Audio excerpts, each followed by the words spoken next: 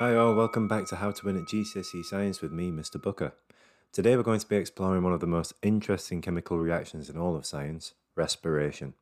Respiration releases energy which is incredibly important for organisms, including humans. We need energy for lots of things in life, including chemical reactions to build large molecules from small ones, movement, as muscle contractions require energy, and to keep warm. You are made of approximately 37 trillion cells in your body, and each one respires constantly to release energy. You'll notice throughout this episode that we only use the terms release or transfer when it comes to energy. Just like in physics, we can never say that energy is made, created, or produced. It's only ever transferred from one store to another. The main store involved in respiration is the chemical store that glucose provides. The first thing we must mention is that respiration and breathing are not the same thing. Breathing, or ventilation, refers to changes in pressure causing air to either be inhaled or exhaled. Respiration is a chemical reaction which releases energy. This is a really common misconception, so one more time, all together now, respiration and breathing are completely different things. All living things respire, including plants. Plants respire all the time, whereas they only photosynthesize when there is sufficient light energy to do so. Listen to the previous episode for more information about photosynthesis. Respiration is an exothermic process, meaning it transfers energy to the environment. This is in contrast to photosynthesis, which is an endothermic process, as it takes energy in from the surroundings, specifically light energy. You'll cover this in more detail in chemistry. There are two types of respiration you need to be aware of: aerobic, meaning with oxygen, and anaerobic, meaning without oxygen. All types of respiration use glucose as a reactant. The equation for aerobic respiration is therefore glucose plus oxygen makes carbon dioxide plus water. The carbon dioxide produced can affect the pH in the body, which in turn could affect how well enzymes work, so the carbon dioxide is transported to the lungs where it is exhaled. Most of the reactions necessary for aerobic respiration happen in the mitochondria. It's a really efficient chemical reaction and it releases a relatively large amount of energy. The symbol equation for aerobic respiration is glucose, C6H12O6, plus oxygen, O2, makes carbon dioxide, CO2, plus water, H2O. You might have noticed at this point that the reaction for aerobic respiration is simply the equation for photosynthesis in reverse. We can therefore use the same easy trick to balance the equation. Simply put a number 6 in front of everything other than glucose, and the equation is balanced.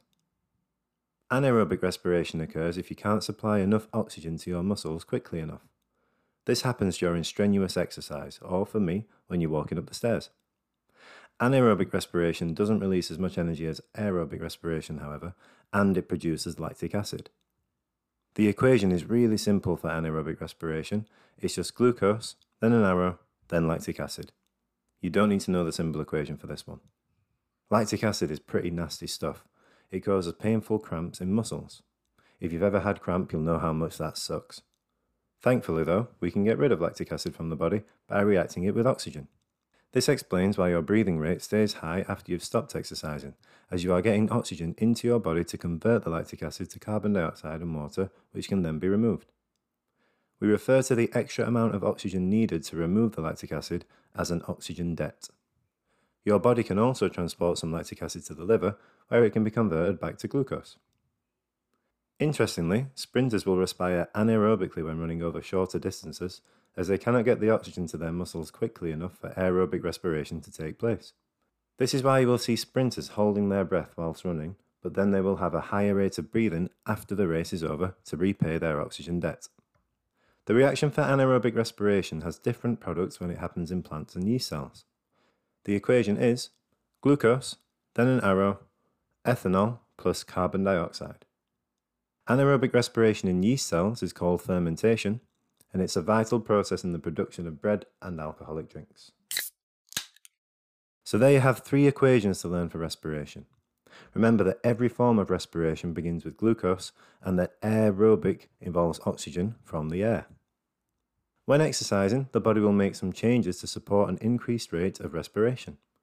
These changes include an increase in breathing rate and breath volume to take in as much oxygen as possible, and an increased heart rate to pump the oxygenated blood to the muscle tissue where it's needed.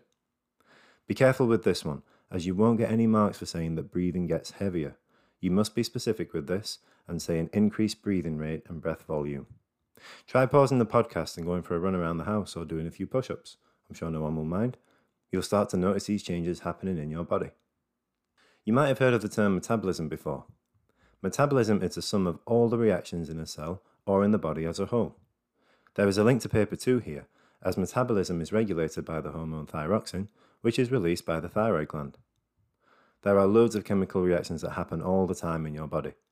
Some examples include: number 1, respiration; number 2, converting glucose to glycogen, or in plants, converting glucose to starch or cellulose; number 3, the formation of lipids from a molecule of glycerol and fatty acids; number 4, in plants, the use of glucose and nitrate ions to form amino acids, which can then be used to build proteins; and number 5, breaking down excess proteins into urea, which is then excreted as urine and sweat.